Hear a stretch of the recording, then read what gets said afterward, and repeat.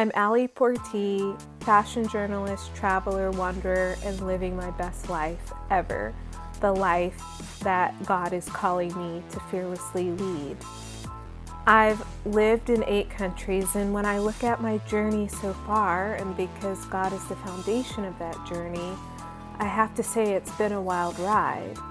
The past 17 years has had its hardships, but in every up and down, every job and every opportunity, it's all been a part of God's design to get me to where I am now and to where He's ultimately taking me to.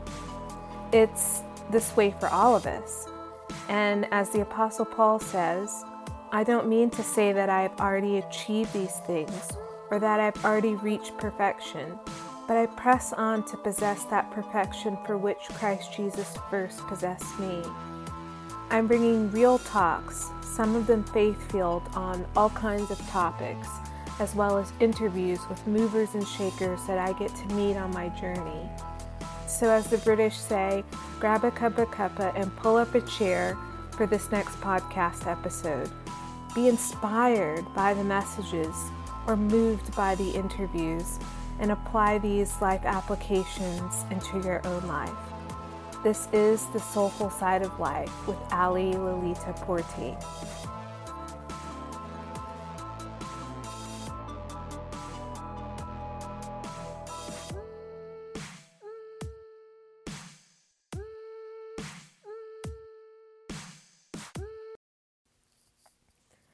Catherine Martin is a 2-time Academy Award-winning costume designer, wife, and mother.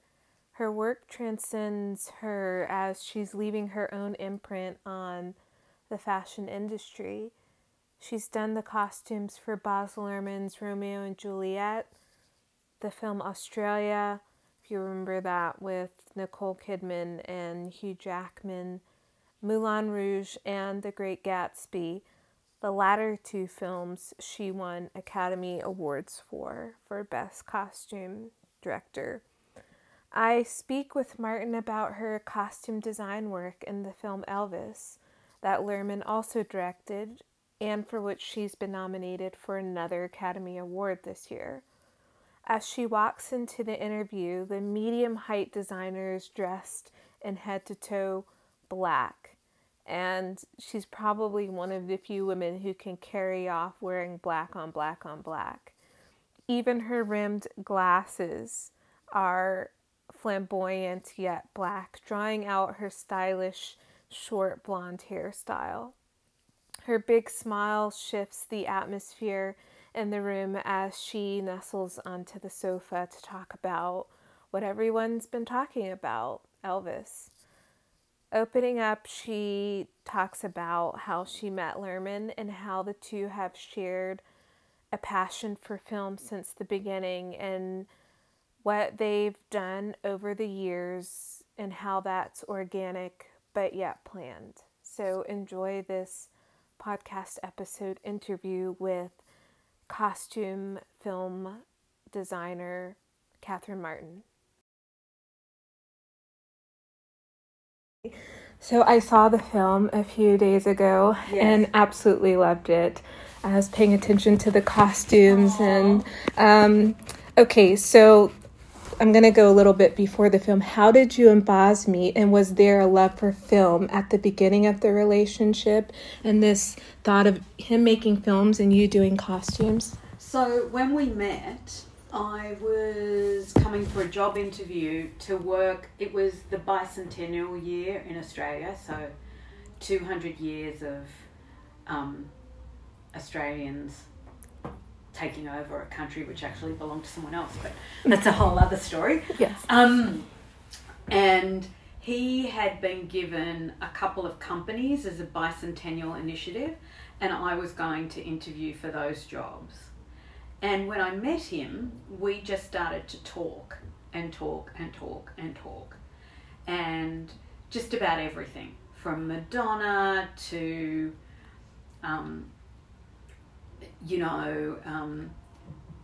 to space travel, to existential philosophy. Like, it was a really broad everything. Kind of everything.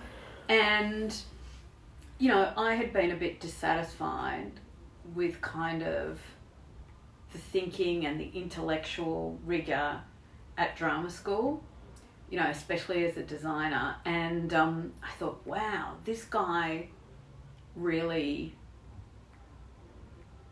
what a big intellect, what a big mind.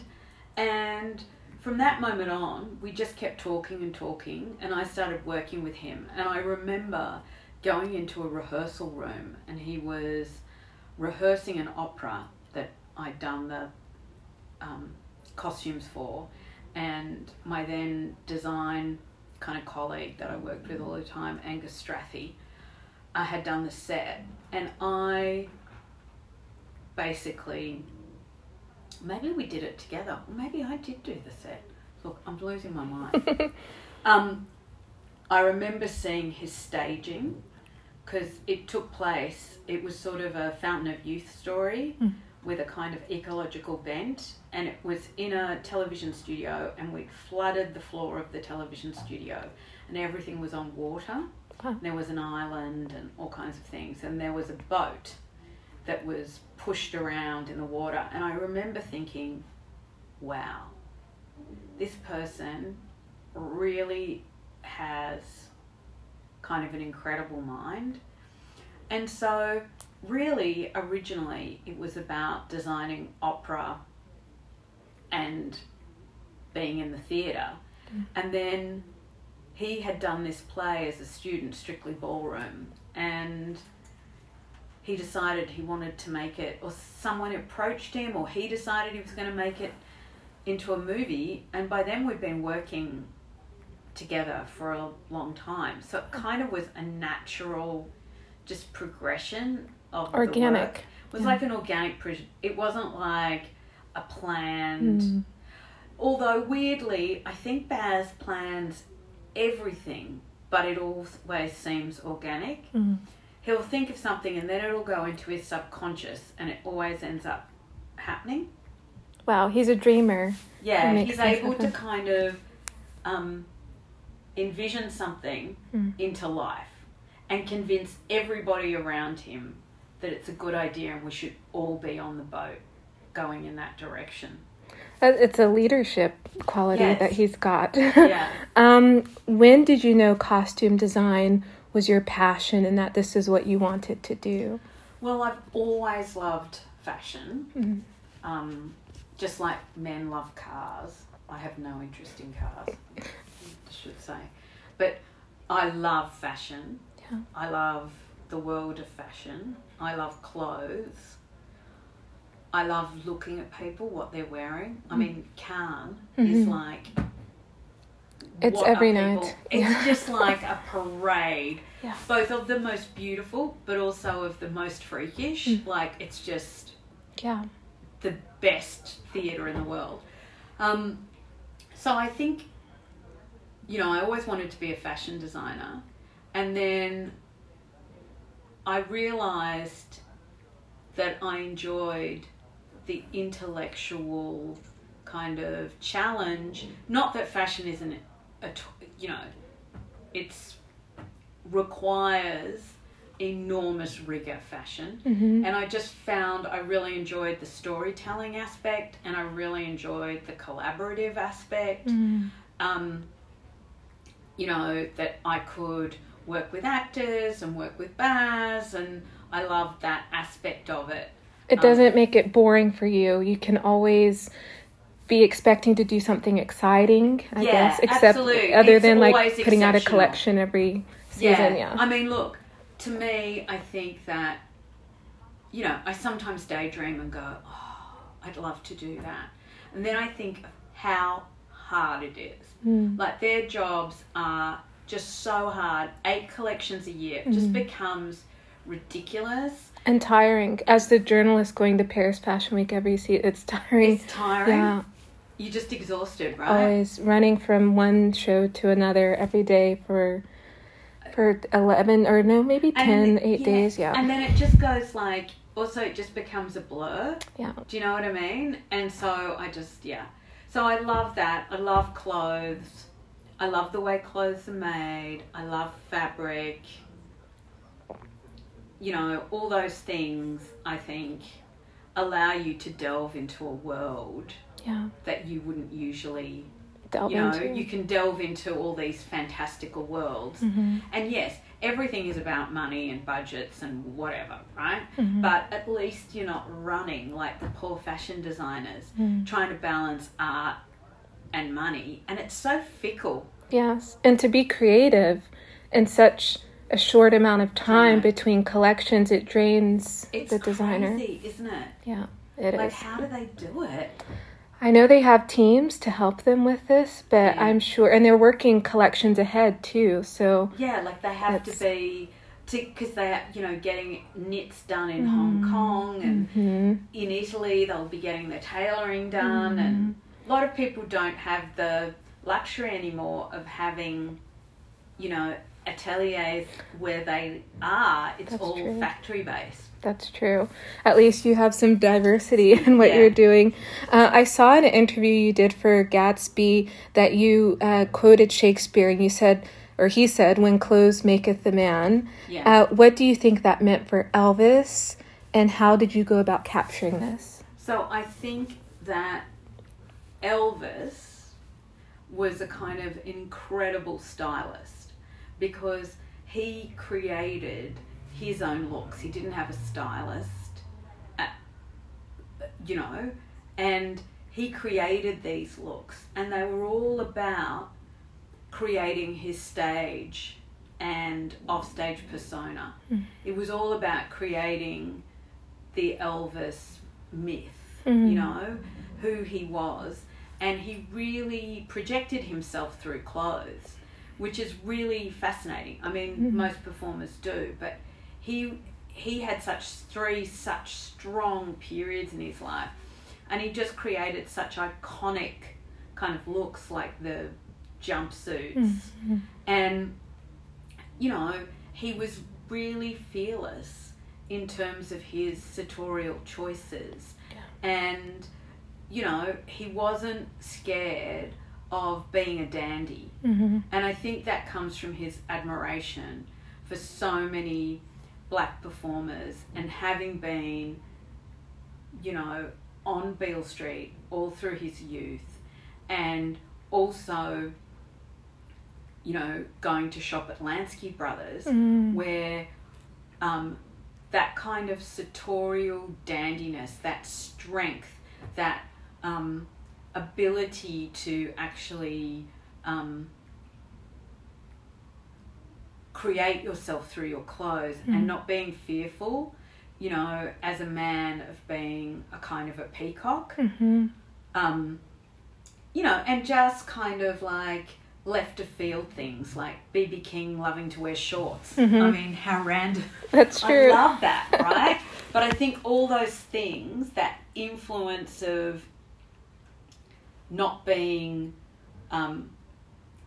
scared to project himself through clothes. And at that time, I don't think men performers were so experimental, maybe the way that he was at that time. Yeah. You know, you do have people like Little Richard who would do his hair and his makeup. I mean, he was totally outrageous. But you're absolutely right. There wasn't that level of sort of strength in choice. Yeah. Like, you know, he wore lace shirts. He and just like he picked up, like Bill Ballou designed the 68 special clothes because he was the NBC designer, and that sort of Napoleon collar. And then he has that ability to look at that and go, right, I'm going to take that and parlay it through into, I'm going to see it through a number of evolutions, and I'm going to keep working with Bill Ballou, and we're going to find that jumpsuit moment. Yeah. And it's so fascinating. And also that he sort of, in the Vegas years, he found the jumpsuit and he never let it go. Yeah, he kept holding on to it. It was like really, and it kind of totally defined him. Yeah. And even though I read somewhere that Bill Ballou had designed jumpsuits. Maybe it was even for the Osmonds or maybe for the Jackson 5 prior to Elvis getting his jumpsuits. And the Colonel tried to get the copyright on the jumpsuits from Bill Ballou, and he went, "Are you out of your mind? Yeah. Like, jumpsuits, they're not a copyrightable..." Exactly. Do you know what I mean? It's I know a what you mean. jumpsuit. Yeah. It's all fascinating. And, okay, so what's a typical, like, if Baz is doing a film and he's like, okay, I'm going to do this, where do you start your work? What's the process like for you? So, he's very exigent about research. So there'll be certain things that you need to read or to immerse yourself in. And then he often sets projects that help with the script. So there'll be visual investigations. He'll say, I want every picture you can find of Club Handy or Beale Street or of Elvis in 1952. What do you think is the most interesting thing he wore in 1956? Pull together a dossier so that can help me, you know, because this is what I want to write about and I want those visual cues. I mean, he's an incredibly visual person. So he'll often start making collages or doing little sketches, and then it's up to us to kind of take that, run with it, and come back with other things. And I start really early on while the script is being written. And often we make lookboards. We also make books which speak to various characters. So we made a Colonel, kind of, it's like a potted, like, they're books we use to express to the studio the ideas. Okay. So they're images, quotes, song lines. They're kind of like a coffee table book, but we make it for ourselves. Okay. And so we made one for Elvis, we made one for the Colonel, and in that way we're able to express not only to the studio but to the actors and to ourselves kind of the journey we're going to go on.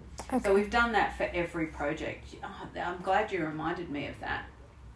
And quite often within those books we do some concept art very early on to try and include, you know, the actors that are cast in the movie, and yeah, that's kind of how that starts, and we just keep building on it and building on it, and eventually we'll have a design presentation where we kind of take everyone through these documents we've made so that everybody's on the same page and knows where we're going. Gotcha. And then you make the costumes in Australia? Yeah, we made them all in Australia. We had a great group of women, and I've worked with them for 30 years, and I'm extremely lucky. They're absolutely fabulous. And it's a real bastion of female, you know, strength and energy, because it's predominantly female endeavour, sewing and making hats, and so there's a kind of great female history there, but at the same time we're trying to encourage young men to become part of that world, because it's completely you know, inhabited by women, and also women of a certain age like myself. I see. We need to make it more interesting to young people. To everyone, yes. Yeah. Well, thank you so much. There's so much more that I wanted to ask Catherine, but because of time constraints, it wasn't possible. So I hope that you did enjoy the little bit of exchange that we had where she opened up about how she began her journey with her husband of making films and costumes together, and how she views the fashion industry and collections that come out several times a year, to her working and her vision and her process for creating the costumes for the film Elvis. I hope that you enjoyed this podcast episode and that you have found a soulful connection to the conversation. God bless you, and until the next episode, go bless somebody else.